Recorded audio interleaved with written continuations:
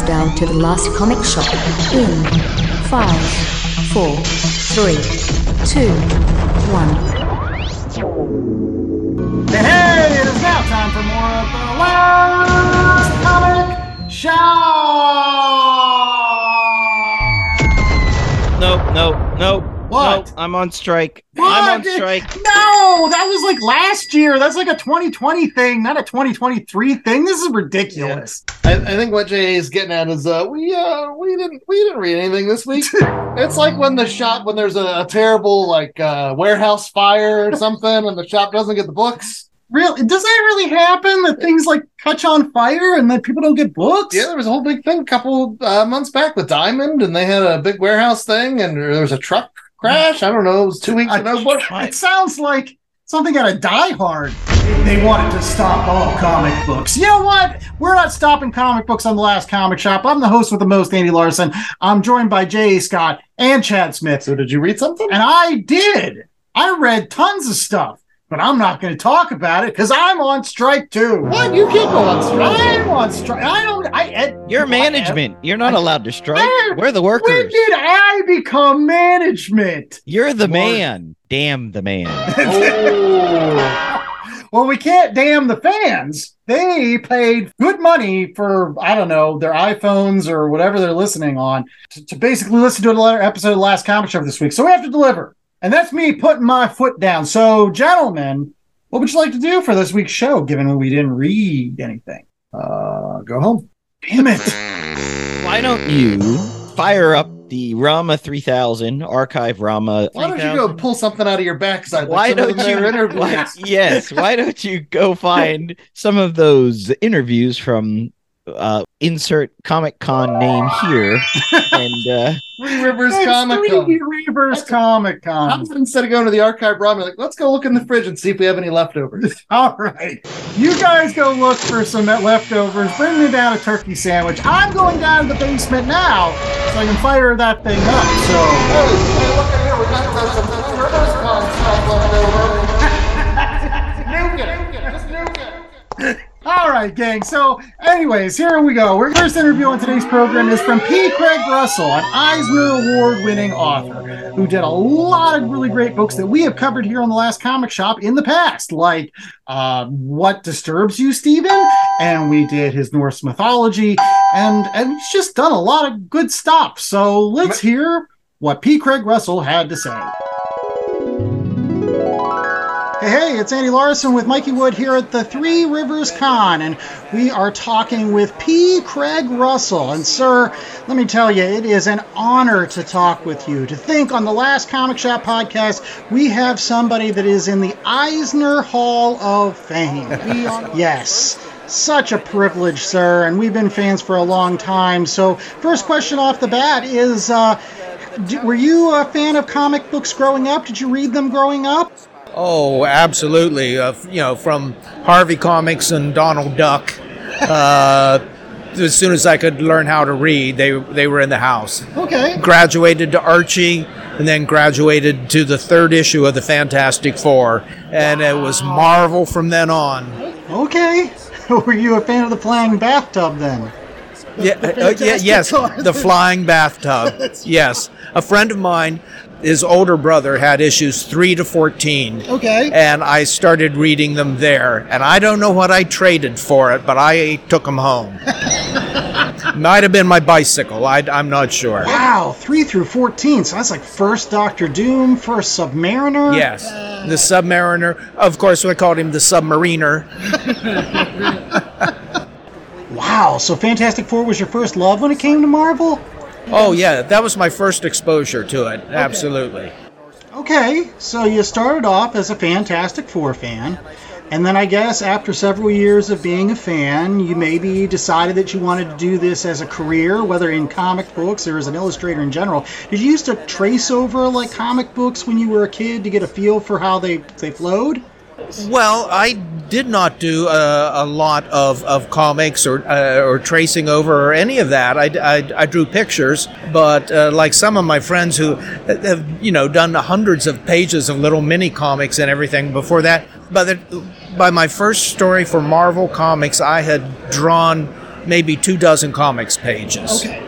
But I did a lot of single illustration, and I read everything. I had every comic book that came out from DC and Marvel from 1964 until I started working. I read everything: Tower Comics, Charlton, all of that. So I was versed in it, and I did illustration. And once it started working for Marvel under Dan Adkins, the telling of stories visually, which is what can trip up a lot of aspiring artists. They do all these pin-ups of the characters, but you have to know how to tell a story with pictures, and that just came naturally to me, either from movies or, I tell you, you talk to anyone my age, they will talk about the 2 issues of Harvey Comics collecting the Spirit stories that came out in 1965. Yes. Those 2 25-cent comics, giant comics. So I knew sort of all the Marvel and DC storytelling approaches to, but then you see Will Eisner's playing around with open panels or closed panels. Too complex to get into here, but I mean, it was a revelation. Yeah, I mean, did those issues contain that one story about the one guy that wants to fly? Yes. Oh, yes. Now his name is just flown out of my head. I was thinking of him just the other day. Right. It's a wonderful story. Yes. Spirit shows up at the beginning of the book. Yes.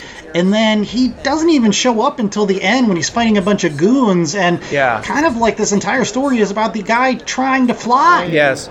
Well, the one that got me was Plaster of Paris. Okay, yes. And she is murdered in the last scene right in front of the Spirit. And it's all taking place on stage. And the last panel, he just pulls the curtain closed behind him. But what Eisner did was to make the picture smaller than the other pictures around. So all this white space around it and not a border around that, and just did it in a gray tint. It was like all the light going out of the world. And I realized you could evoke emotion by changing, the size of a picture or the space you put it in. And you weren't, all honor and glory to Jack Kirby and Steve Ditko, and that they weren't doing stuff like that. Right. What Eisner did. Yeah, it was sad too, because at the time that Eisner was doing this marvelous stuff in that Sunday Flyer supplement for the Spirit, comics were still looked at as a kids medium. In fact, at some point they were actually looked at as un-American. They were burning comics and everything. So he was actually kind of ashamed of doing comic books at the time. I think he stopped doing comics and went into the furniture business for a little while. And also when those 2 issues from Harvey Comics, they were reprints of stories, that he did 12, 14 years before. Right. So let's pivot and start talking about how you got into a Marvel. I mean, you mentioned that Dan Adkins got you in. Yes, I got in. It was a crazy thing. Dan Adkins was from West Virginia, right across the river from Ohio, where I grew up. Okay. He returned after being in New York City. He was Wally Wood's assistant, and drawing partner even. But he came back to Ohio. There was a mention in the local newspaper about this cartoonist living in Ohio. And I knew the name, who he was. I was too shy to go meet him. I was still in high school. But while I was in college, my dad needed a piece of artwork for his clothing store for advertising. Okay. So he went out to meet him and told him about his son who was going to art school and had 8,000 comic books in the attic. And Dan said, tell him to come out and meet me. Okay. So on maybe Christmas break, I don't know, I went out to his little studio outside of East Liverpool, Ohio, showed him my work, and he said if I would work with him for 6 months, he could get me into Marvel Comics. Because he was interested in forming a studio in Ohio that would produce work and send it into the company, and which is what he did. He brought in Val Merrick, Paul Galassi, and I, all within 6 months of each other, and got all 3 of our careers jump-started. Wow. So, I mean, that's one of the great things about doing our podcast. We talk to artists all the time, and there always seems to be somebody, either it's a mentor or somebody that brought them into the business, and they kind of earn their lumps that way. it's just really neat. Yeah. So Dan Atkins was one of yours. Did you have any others? No, basically that was Dan. Got me in. And what was interesting, Val Merrick came in like a couple months after I did, and we only had this discussion a few years ago. It was funny that I looked at his work and his pencils of anatomy. There was flesh on these bodies in a sort of Frazetta way, and I was like, man, I gotta up my game. This guy is really good. And at the same time, he was looking at the backgrounds and detail that I was doing, and it was like, I gotta start putting details and backgrounds in my stuff. So we sort of fed off each other, looking at with the Mutual Appreciation Society and using it. Yeah, I gotta do a little bit more over here. So you worked for Marvel for a little while, and eventually you started working in the independents. And one of the 2 books I brought up today for you to sign was an issue of Star Reach that has your story about Percival. So how did you get involved with this Star Reach? One of these great independent comic books that was done by Mike Friedrich with folks like Jim Starlin and Howard Chaykin and yourself. Well, I knew Mike Friedrich from some of my very first Marvel comics. Ant-Man, he was scripting Ant-Man. And so we knew each other that way. And once he went independent to start what he called ground level comics, he just put the word out. And he asked me if I wanted to do something for it. It was as simple as that. Anything you want, you can do. And at the same time, my best friend that I knew from high school and lived in New York City, we shared an apartment with a whole bunch of crazy people. He'd just written a little prose adaptation of an act from the opera Parsifal and gave it to me. He said, you might want to do with something like this. And I said, yeah, I'll make a comic book out of this. So, that kind of started a career for you of basically adapting literary works into comic book form. Again, whether it was this opera or later on you got involved with the Eldritch saga, that Michael Moorcock wrote. How did you get involved with that particular? Well, again, Mike Friedrich had the Elric franchise, and he had Frank Bruner doing one, and I was doing the Dreaming City. And I forget now, it went through several phases before it arrived at Marvel. Different publishers were going to do it, even while we were working on it. But it landed at Marvel. It was as simple as that. Thing is, I had never read any Michael Moorcock because we didn't have it available in Wellsville, Ohio. They had the Edgar Rice Burroughs, Robert E. Howard, all of those books. But at the local Hills department store, they didn't have any Michael Moorcock. So people would ask me, once I was living in New York City, surprised I didn't know who. Well, you would love Michael. You would love Michael Moorcock. So when they offered me the Dreaming City, that's the first time I ever read any of it. And I read it, and of course I loved it, and had all my favorite stuff in it to draw. Now, one of the coolest things about your Eldritch work was it was scripted by Roy Thomas. Yes. Did you get full scripts from Roy?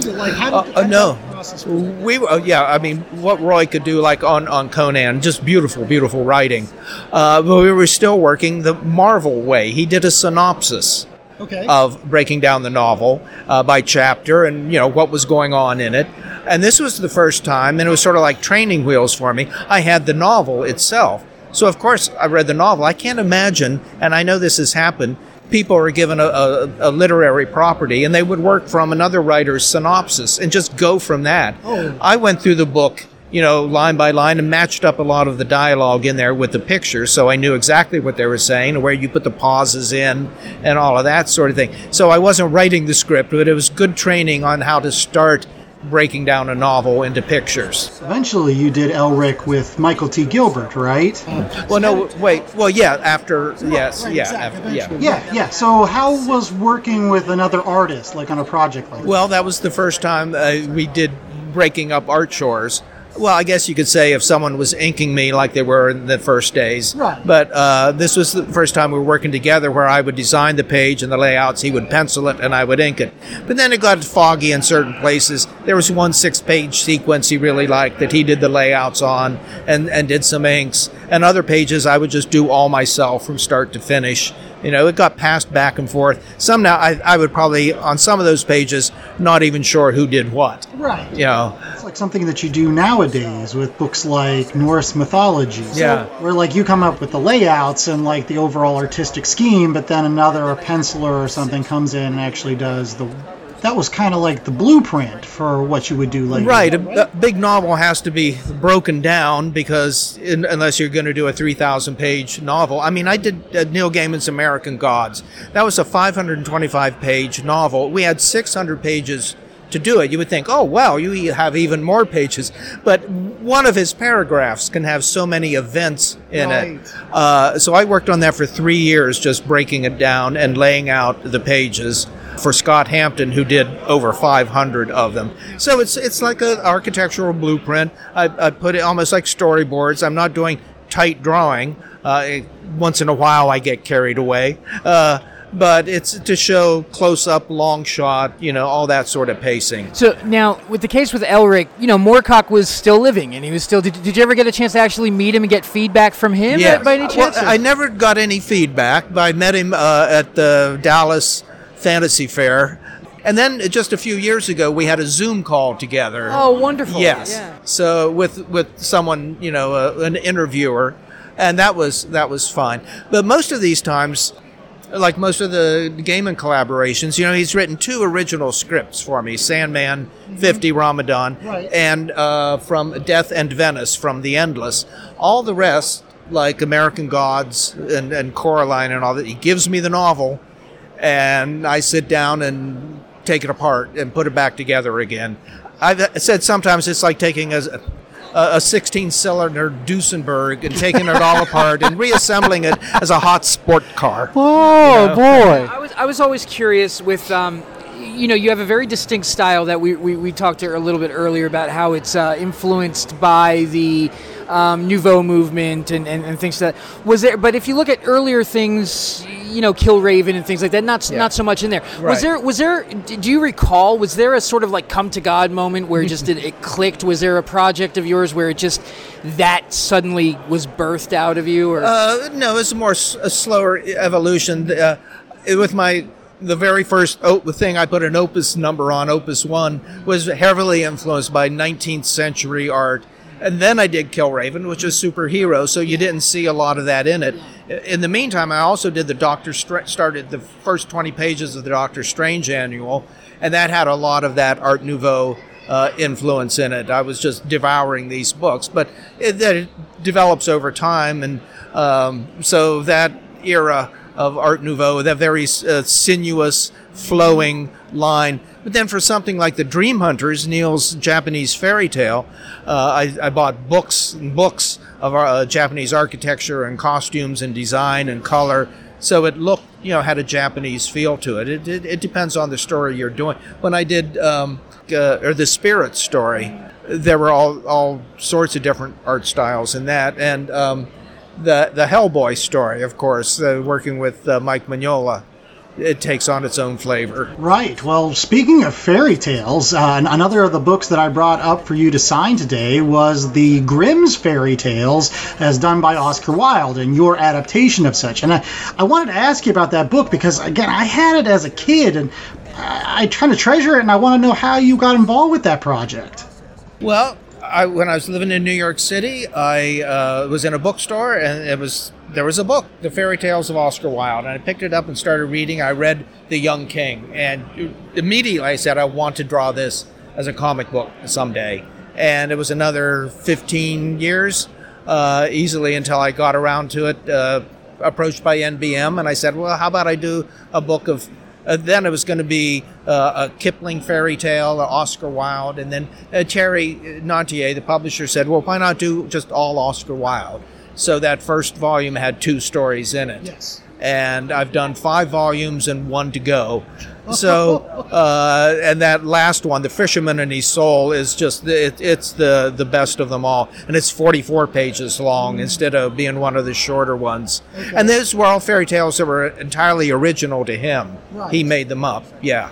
And the great thing about your work, Mr. Russell, is a lot of it is still out in print, right? I mean, newer comic book fans can find it. Yeah, you can still find it. It's in print. Once you do something with Neil Gaiman, it's going to be in print for a long time, which is wonderful. I still, in my bucket list, I have the last Oscar Wilde fairy tale to do. The next thing I'm starting on, which I was supposed to start on a couple months ago, but I got involved in something else, is Neil's Only the End of the World Again. Now, I did that 25 years ago, did the script and layouts for Troy Nixie. It wasn't until they came out with this deluxe edition a couple years ago that had the whole 48-page story, and then they did a black and white section that had my layouts on one page and his black and white artwork on the other. It's the first time I realized how very many changes he made to my layouts. So I decided I wouldn't normally do this when some other artist does it over my layouts, and then I come in and say, here's my... But there were so many changes, I said, I want to do my own version. And that's what I'm going to do with the final full artwork. Well, I guess that brings up an interesting question. I mean, you've worked with so many artists over the years. Like, how do you pick them? Like, how do you pick somebody that's going to end up working on a P. Craig Russell project? Like, do you know ahead of time? Well, I don't always know, but it's like, your fantasy football team. You start with the artists you really like. Now, on the Norse mythology book, I worked with the editor, Daniel Chabon, who knows a lot more artists than I do. I mean, I'm not up on who all is who, and he suggested some artists that I wouldn't have thought of that I thought were wonderful, Peter Kowalski. I did get that name right, didn't I? David Rubin, just a number of people that were new to me that I was, and then some old hands, Jerry Ordway and Jill Thompson, Galen Showman, just a lot of good people. So you work it out, and some people you ask, and they're too busy. Okay. So I didn't get my first pick, and that's why I was happy with the ones we got that I didn't know. Oh. Yeah. Just one quick one for me. But I'm a latecomer. Actually, I should say that the sequence that made me fall in love with your artwork was in Ramadan, and it was the journey through the palace stairwell. And when he's crawling through the little hole at the bottom. Yes. That's it. I was hooked, and I went back and I got all of the rest of the stuff. I mean, I had seen it before, but anyway, do you have a dream project that if you could, you would put everything away for and just move forward with? Well, I've done that. Okay. My Ring of the Nibelung, which I waited 23 years to do, and then it took me another 5 years to finish it. And that was over 3,300 individual drawings. And the idea of doing that now, I just, no. Even, American Gods that I did script and layouts took me 3 years to do because it was just so dense. So I have a bucket list, but, this 48-page thing I'm looking forward to, it's about as big as I think I want to do. And I'm doing a lot more individual illustration now than I have in years. And I just spent the last 16 months doing nothing but color work on individual images for this book we're coming out with. It's called Anniversary, 50 Years in Color. So it collects virtually all of my color work. And I created a lot of new stuff for it too. Like the 18 covers I did for Norse mythology were all colored by Laverne Kinzierski. And I started coloring the originals myself, and in the process redrew several of them or added details and strengthened parts I thought were weak. And then I added 6 completely new paintings that go into the cycle of 24 paintings that I call the Norse Saga. And that's the latest finished piece I've done. This is the Opus 81. Don't know if I'll make it to 100 or not, but that's always been my plan. Well, we hope that you continue to draw for a really, really long time. Thank you so much for sitting down with myself and Mikey Wood. Boy, we really love your work, and just continue doing what you're doing, sir. And we're back. That was a great interview from P. Craig Russell. You got anything else? Yeah, we got a commercial break. we got to take some commercials. So here are some other great comic book people that make comic books, and they gave us promos. We'll be right back after these commercial breaks.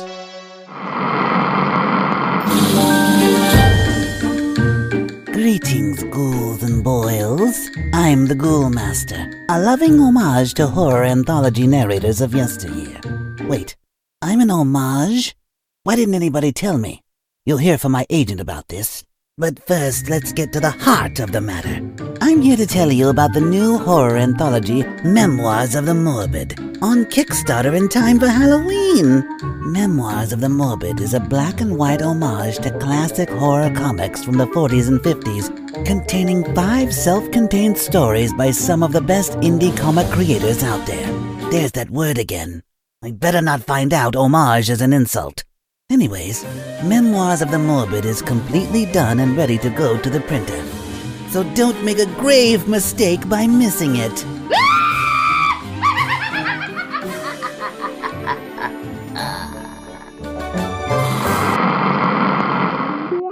Have you checked out QuadMProductions.com lately?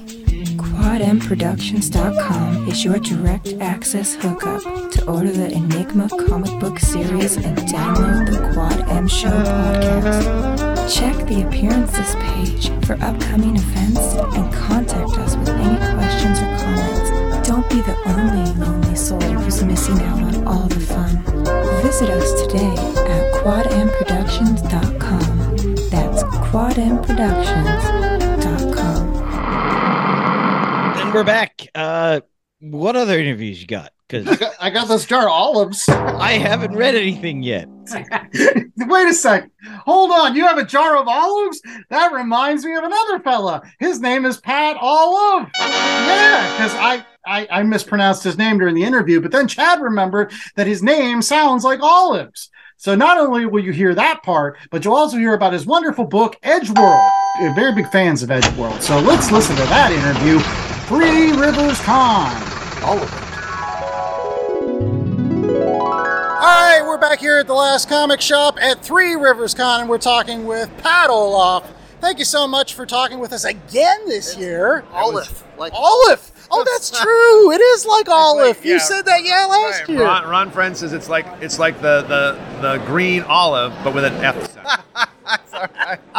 Any case, for Last Comic Shop fans, you may or may not remember the fact that last year we talked with Pat, and we talked a lot about like Spider-Girl and Untold Tales of Spider-Man. Yeah. Yep. So, but this year we want to talk more about like his creator-owned projects, just making sure that all of our Last Comic Shop fans know about them. So I know there's the wonderful Edgeworld out there. So, Pat, do you want to talk a little bit about that? I'd love to. It's a project that I've been working on with Chuck Austin. He's the writer. We've got the first 5-issue arc came out on Comixology Originals online, and then a trade was put out by Dark Horse. So you're actually going to have a physical copy of the book. Our second arc just completed at Comixology. So a trade for the second arc will be coming out at some point. I don't have dates on that quite yet. But it's been a great experience. Like I said, my first real creator-owned property. Chuck and I took a long time to develop it. It was just something we were kind of doing on our own. I contacted Chuck, who I worked with years ago on a project for Marvel called The Call. Oh, yes. Oh, don't pretend you know what that is. I have some of those issues. You do not. So there's a sexy lady cop in there. God. So you're the guy that bought them. There you go. Yeah. So, but we got along very well. Wanted to work together over the years, and never were able to find a project that fit. And so we just would pitch things, and some people would say, "No, we're not interested." Then he went on to, he had a career in animation, and I, kept doing comic book work. And then I've seen a lot of guys, doing their creator-owned properties, and it just sounded really exciting. So I reached out to Chuck and I said, "Hey, do you want to try a creator-owned property?" And he said, "Sure." So we started tossing around some ideas. He said, "I have this idea." Just kind of the basics of an idea of the sci-fi western. And, okay. I said, I love that genre. We talked about Firefly and that kind of thing. And I said, yeah, that sounds great. So he sent me some ideas. I started doing sketches, developing characters, developing the visuals of the world, that kind of thing. And it just started kind of form on its own. We were doing other things, but he would send me something, then I would send him something. Oh, it looks great, back and forth. So it developed kind of organically. Oh, cool. So then once we kind of had something, we said, okay, this could be something. I said, so it should be more than just you and I, saying, hey, this is cool, patting each other on the back. Let's try to get this out in the world. He knew Chip Moser from Comixology. Okay. And they had the Comixology Originals imprint. Right. He pitched it to them. They loved the idea. So sure, so do we like to do it? There you go. Now, I'm curious, with Comixology, were you working traditionally on, paper or Bristol board, or were you doing digital work? Or At that point, almost all my work. Well, I should back up for a second. So when I started Edgeworld, it was kind of a combination of traditional and digital. I had wanted to move into a more digital production mode, I guess, just because it was everybody I talked to that worked digitally said it was faster, and I've always liked to ink my own work, but I've never been fast enough to do that. So traditionally, so I started experimenting with digital brushes and Manga Studio and that kind of thing, which is now I guess Clip Studio. So I started off kind of a combination, and then in about 2 or 3 issues in, I just switched all to digital. Okay. So the rest of the production for the rest of that first arc and all of the second arc is all digital. Oh, nice. So yeah. You think you're going to be digital moving forward, or? I think so. I think just because it's a decision that every artist has to make in terms of producing the work, right? But also then you don't have original artwork to sell. That's true. So I try to be conscious of that, but at the same time, I know that if I could do more work more quickly, I can make more money that way. But also, it's easier. I'm finding it's easier to get projects if I'm doing both jobs. Okay. Right. So sometimes sometimes I'll have an inker. I've been very fortunate to work with a ton of great inkers, obviously, over the course of my career. But there have been jobs where they said, hey, can you ink it yourself? Or it's more self-contained. And when I did Rough Riders for Aftershock, okay, I talked to Mike Martz, and we talked about inkers, and I said, well, could I ink it myself? And then he said, actually, we would prefer that because it's easier for them to manage in a way, because it's just me. So if there's changes or whatever in the artwork, exactly right. So then they can, they say, hey, you messed this up. It's easier for you to just change it because it's just you. So I think moving forward, I would probably, depending on the project, I would probably do mostly digital work. Okay. I was curious whether or not you still do the preliminary sketches on board or anything, or Not anymore. No, you just all digital. Yeah, occasionally on a complicated layout, on the side of my script, I'll make a little thumbnail with a pencil. I can grab a pencil and draw a little thumbnail just so I can, if I'm having trouble figuring out how it's supposed to work. Okay. But mainly I just go right onto the iPad. Well, the other question I had is, you mentioned that originally Edgeworld was supposed to be more episodic in nature. You kind of mentioned that it was kind of like a play on Gunsmoke and story of the week or things like that. But now that it's going to be released in trades, it's more like you're writing for the trades. Now, was there a major difference in the narrative you wanted to tell after that, or? Not in the overall storyline. The overall point A to point B that Chuck and I had in mind remained the same. But how to get there has changed a little bit, just in terms of when you are doing something that is so self-contained in an episodic format, you can see kind of the larger story that you're trying to get to, but the focus of it tends to be, you really have to get the one and done kind of thing.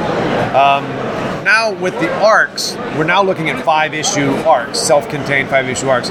It gives you a little bit more room to play around with how quickly or not quickly you get to certain story points. Oh, okay. So it has changed kind of how the approach goes to some of these stories, but the overall arc of where each character and where the overall story is going to end up remains the same.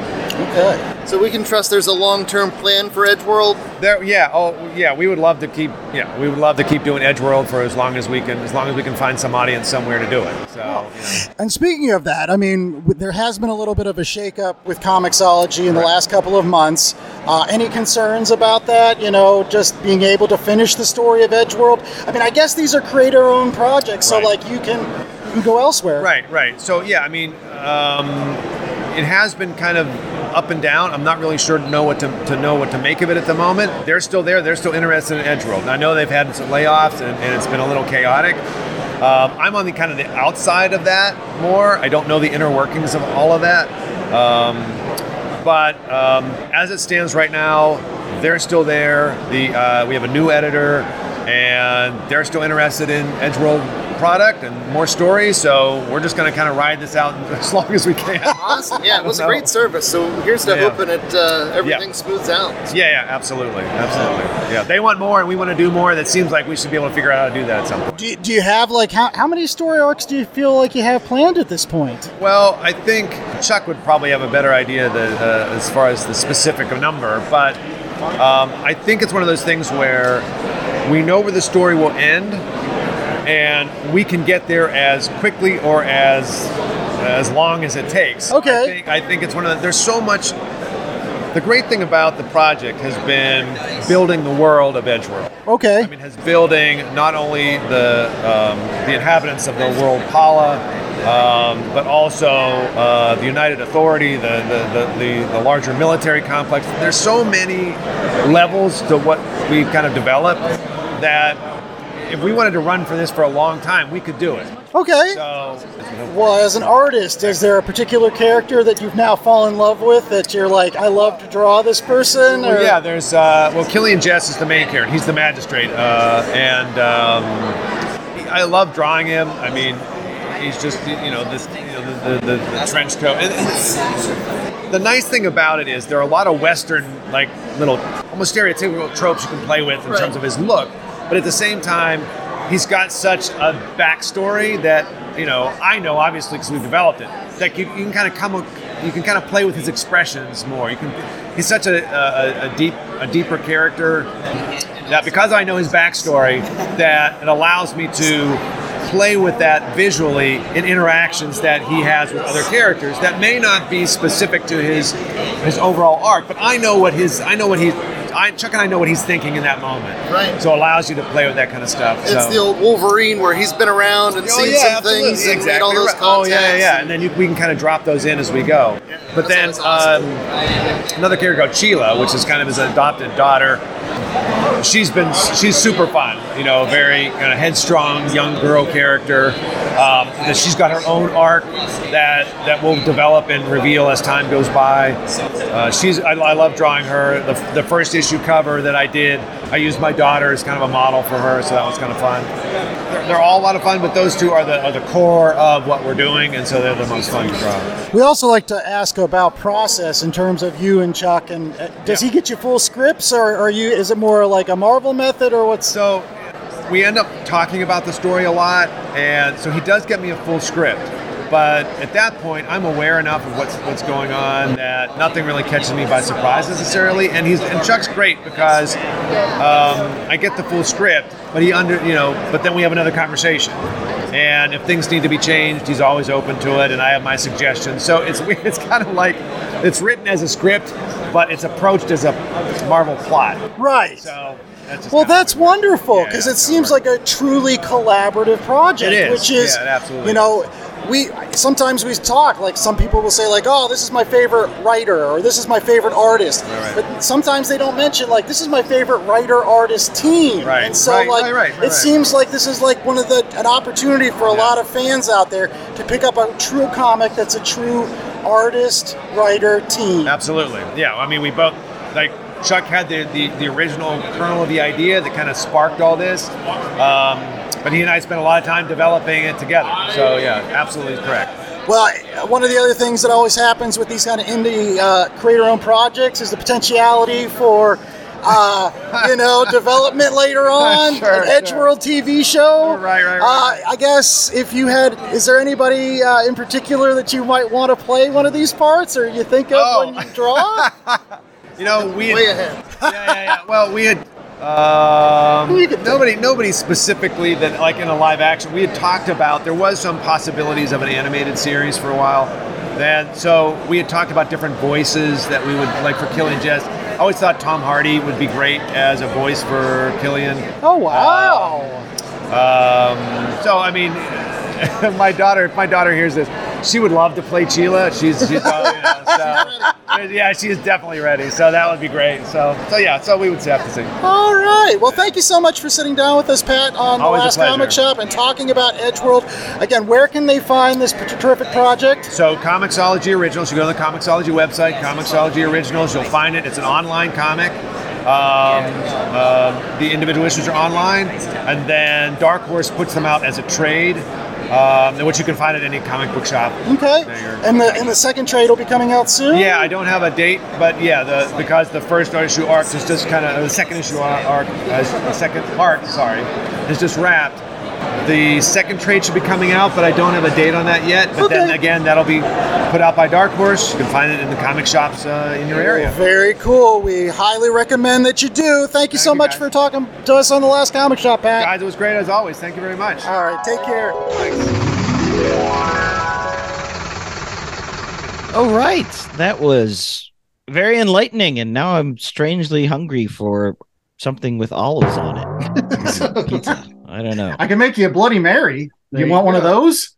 Go martinis for a liquid lunch. Martinis. Yes, there we go. I'll have a liquid lunch. Real quickly, J.A., how do you make a perfect Vespa martini, by the way? Like, you are our martini guru, and you've actually made them. How do you make one? It's not actually a Vespa. It's a Vesper. I'll call it... You're thinking Vespa, the little motorcycle. All right, fair enough. But a Vesper martini. Yes. So 3 ounces of gin, 1 ounce of vodka, a half ounce of Kir Lillet, but you can substitute any dry vermouth for that, and then a lemon peel. You combine the gin, vodka, and Kir Lillet in a glass, shaken. Pour it into the martini, and then put in the lemon peel. Can we get that Foley one more time? That was great. It's like I'm almost there. It's like I'm in a James Bond movie right now. Ooh, there you go. And you know when you need a martini like that? When you're going out to fight some monsters. That's true. Does it? I don't know. We just need to cue this up. All right. So here is Chad and our good friend Mikey Wood, who you've heard on past episodes of The Last Comic Shop, talking with Michael T. Gilbert, Mr. Monster. Hi, this is Chad and Mikey Wood from The Last Comic Shop, and we are here interviewing Michael T. Gilbert at the Three Rivers Comic Con. Michael, thanks for joining us today. My pleasure. Thanks for inviting me. So as is the nature with our show, the first place we usually start with is the very beginning. What was your first experience with comics? Either was it childhood or college or anything to that effect? Just as a fan, were you a fan to begin with? Yeah, well, the first time that I ever saw a comic book, I was at my grandmother's house. I was probably about 6 or 7 years old, and they were trying to get me to read books, and I didn't want to read the books, and they finally were desperate. Would you try reading this comic book? My grandmother did some volunteer work at the in Montefiore Hospital in New York, in the Bronx, and we took a few back here, and I wasn't that crazy about trying it, but she said, if you do this, we'll, give you some candy or something like that. So I read it. It was a Jimmy Olsen comic. The day there was no Jimmy Olsen. It was from about 1957, 58, thereabouts. And I fell in love with it. I was just, I think she's always regretted that because I was bugging her from then on for more comic books. Now, it's really funny how often people know the exact issue that dragged it. I mean, sometimes they don't, but for the most part, people know that exact issue that pulled them in. Now, did you, later on in life, do you have a copy of that? I don't have that copy that I have, but I do have a copy of it. Yeah, because it means something to you. So that was your introduction to it. Now, at what point did you realize that that's something that you were interested in doing, in drawing or creating?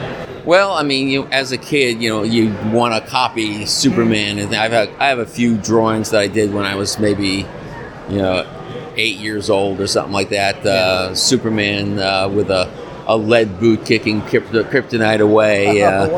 Very crude, but it is fun to see it. And I had a picture of Batman that I did with a bee on his chest. I didn't figure out that it was actually a bat. The old Halloween costume. Yeah. That was probably the second character I really got into was Batman, because again in the late 50s, and I found it very kind of a little slightly spooky and neat, and I really like the characters and such. Well, I was just going to ask, so what led to you breaking into comics? Was it always a dream to do that sort of thing, or were you into advertising? Yeah, I always wanted to break into comics. Went to college, 4 years, graduated, and decided that was back in 1973, and I was trying to get a job at DC and Marvel, and I couldn't get arrested, of course. I was about 22 at that point, and managed to get a job at NBC News doing graphics for their 6 o'clock news. It was just a part-time job, a few days a week, but it was very prestigious, and I was really thrilled to have it, living in New York. Right, seeing your work on screen all the time. Yeah, geez. Yeah, of course, they always had the deadlines. If you had, if you make sure you get it on there in time, or else they're going to have a big blank screen behind the newscaster. That's right, the news waits for no man. Right, especially this guy. So now you mentioned being in New York City around that time, and we had talked to Howard Bender a little earlier, and he said he was around 73 is when he graduated, and he did the same thing, went from office to office. Yeah. So New York City, as in like the Marvel comics where every single superhero lives within New York City, it sounds like New York City was the center for all of this. All the publishers were located there, and all of you guys kind of swam in and out of these offices. So where was the moment where you actually...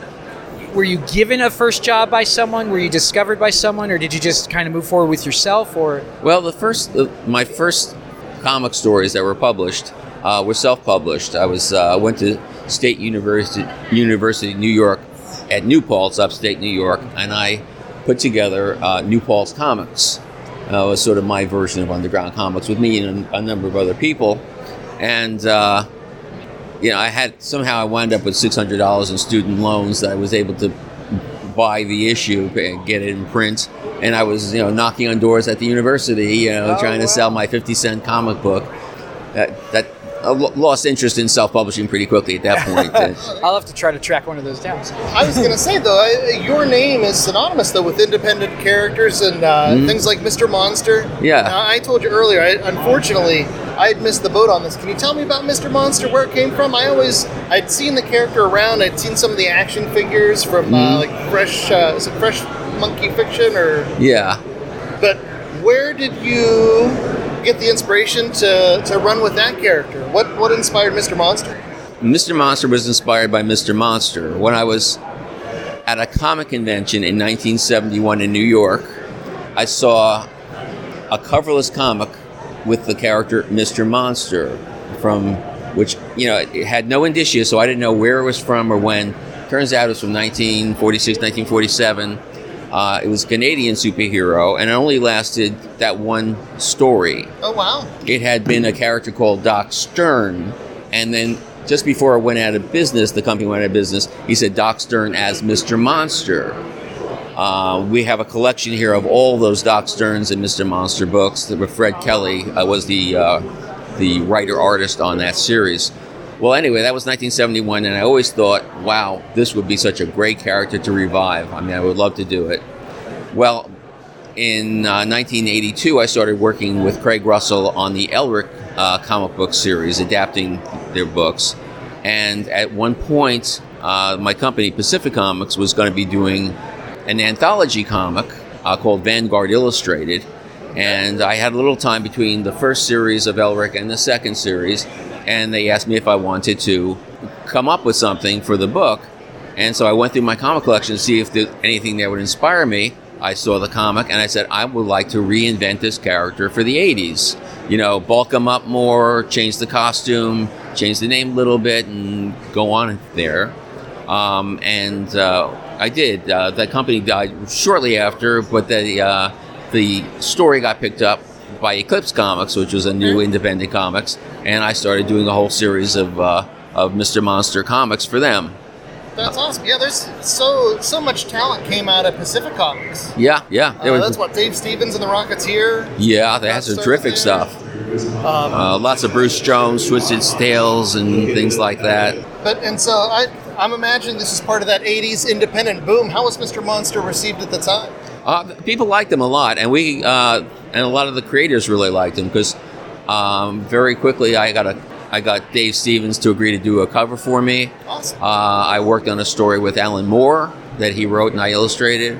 That's incredible. Yeah, so we had some wonderful people I was working with, and it was well received. It was really liked. There you go, and the character's still around today, still getting action figures. Yeah. So, and it's kind of neat because when I was doing Mr. Monster, I wanted it to be a real retro character, which is to say, I was coming up with stories like 3 stories per issue, like they did in the 50s, and EC inspired, Will Eisner inspired, Harvey Kurtzman inspired, and like the early Mad comic books and such. So those are great spots to get inspiration from. Mm-hmm. So the Monster Hunter archetype is very popular, and after Mr. Monster, it seemed to be there was one every 10 minutes, and like Hellboy being a recognizable. Yeah. Was there ever any talk, just out of curiosity, of doing a crossover of those characters, or? I proposed a Hellboy Mr. Monster crossover back in 96, but Mike wasn't that interested, so we didn't go anywhere. But that's a shame. I would love to see that. That's fabulous. And so now, just not to keep you too long, what is in the pipe for you? I know you're doing some wonderful restoration of Golden Age comics. He's selling right now tops right here. Is that something you're doing more of also? Well, right now, my big project right now in my semi-retirement is I've been going through all the Mr. Monster stories and restoring them. I want to do a series of Mr. Monster, the Mr. Monster library, and I have some stories that were done. We couldn't afford color; it was in black and white, so I'm coloring them and getting them colored. There are some stories that there was some editorial fingers on it that I didn't like. I've gone back and I've rewritten it and redrawn some of the things. A couple of instances wasn't completely happy with the coloring, so I recolored it. So just trying to make it, a real state-of-the-art with, because we worked with Mr. Monster, we've had any number of publishers, and I want to bring them all under one roof. We have all these different styles, and I work with interesting artists like Keith Giffen and Bernie Wrightson, and all sorts of stuff here. So that's my project right now. I'm glad that you maintained the rights to it and everything. Yeah, me too. You can do with it what you want, and that's wonderful. I think that's going to do it for us. I see your lunch is here. Yes, it is. We very much so appreciate your time. Thanks for the wonderful comics. I just picked up my first Mr. Monster trade here. I can't wait to dig in. Mm-hmm. And most likely I'll be back and come back to future shows for the rest. Terrific. Okay, and now it is time for recommendations. So, gentlemen, what are you recommending?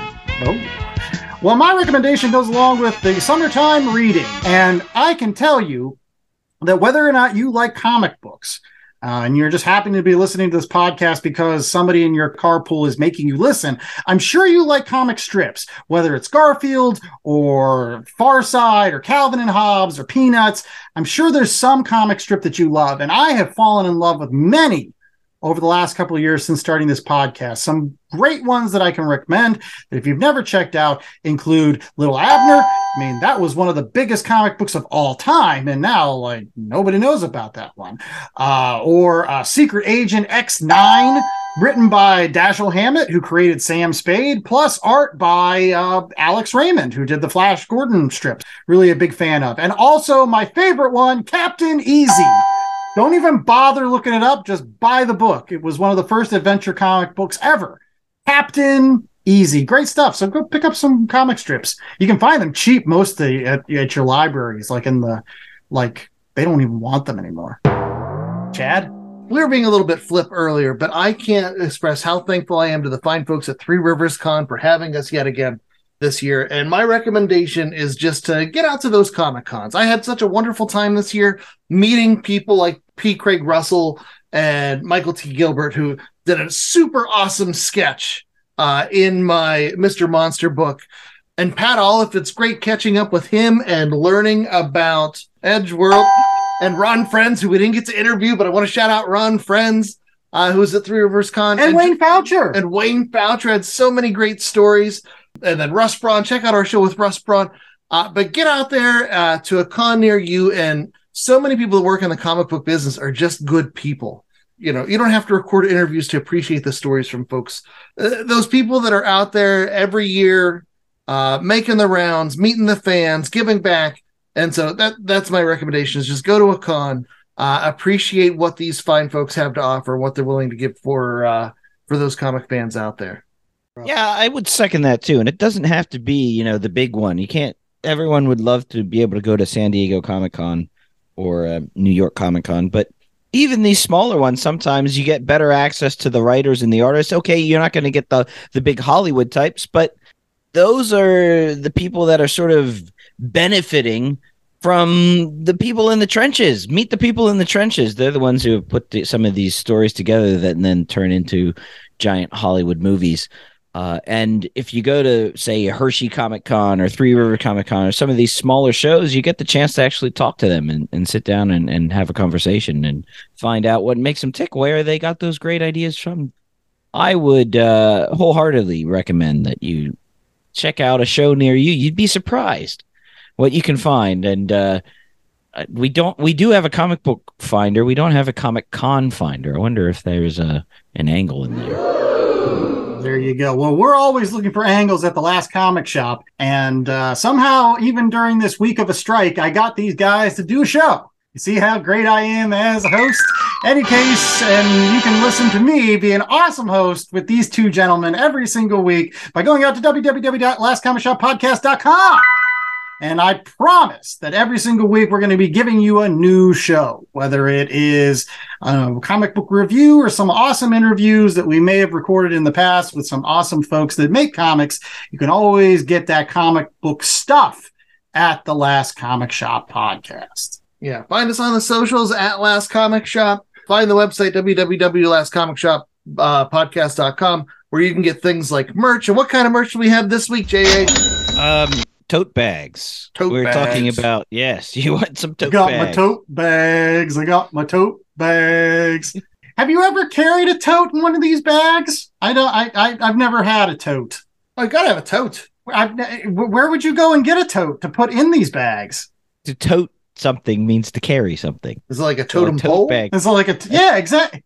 No, to tote something means to carry it. I don't believe tote bag you. Is a bag that you carry. No. That's what it's fine. I was just I was trying to find a tote store. So tote bag is an adverb. Tote bag. That's where you put all your stuff. You are looking to tote. I want a tote bag so that I can tote around totes. Totes are not nouns, sir. Toast. You tote toast. We get all crummy. Yeah. Oh, look at you. Any case.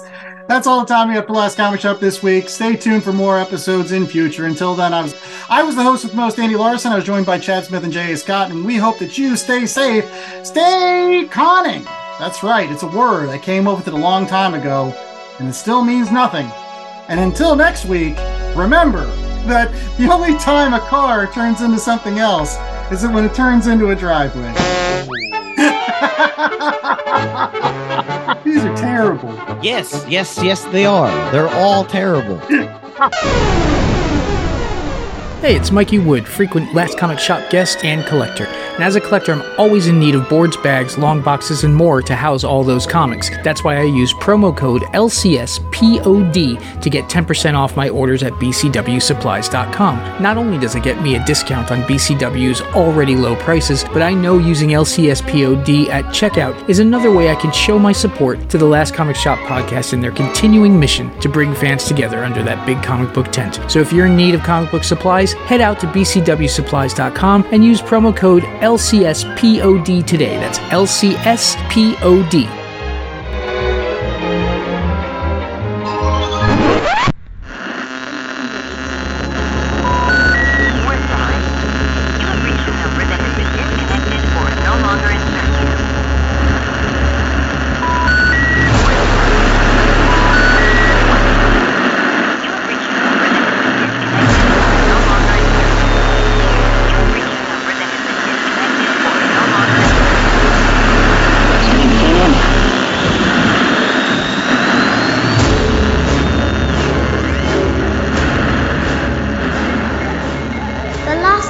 Shop was a 2023 Black Angus production.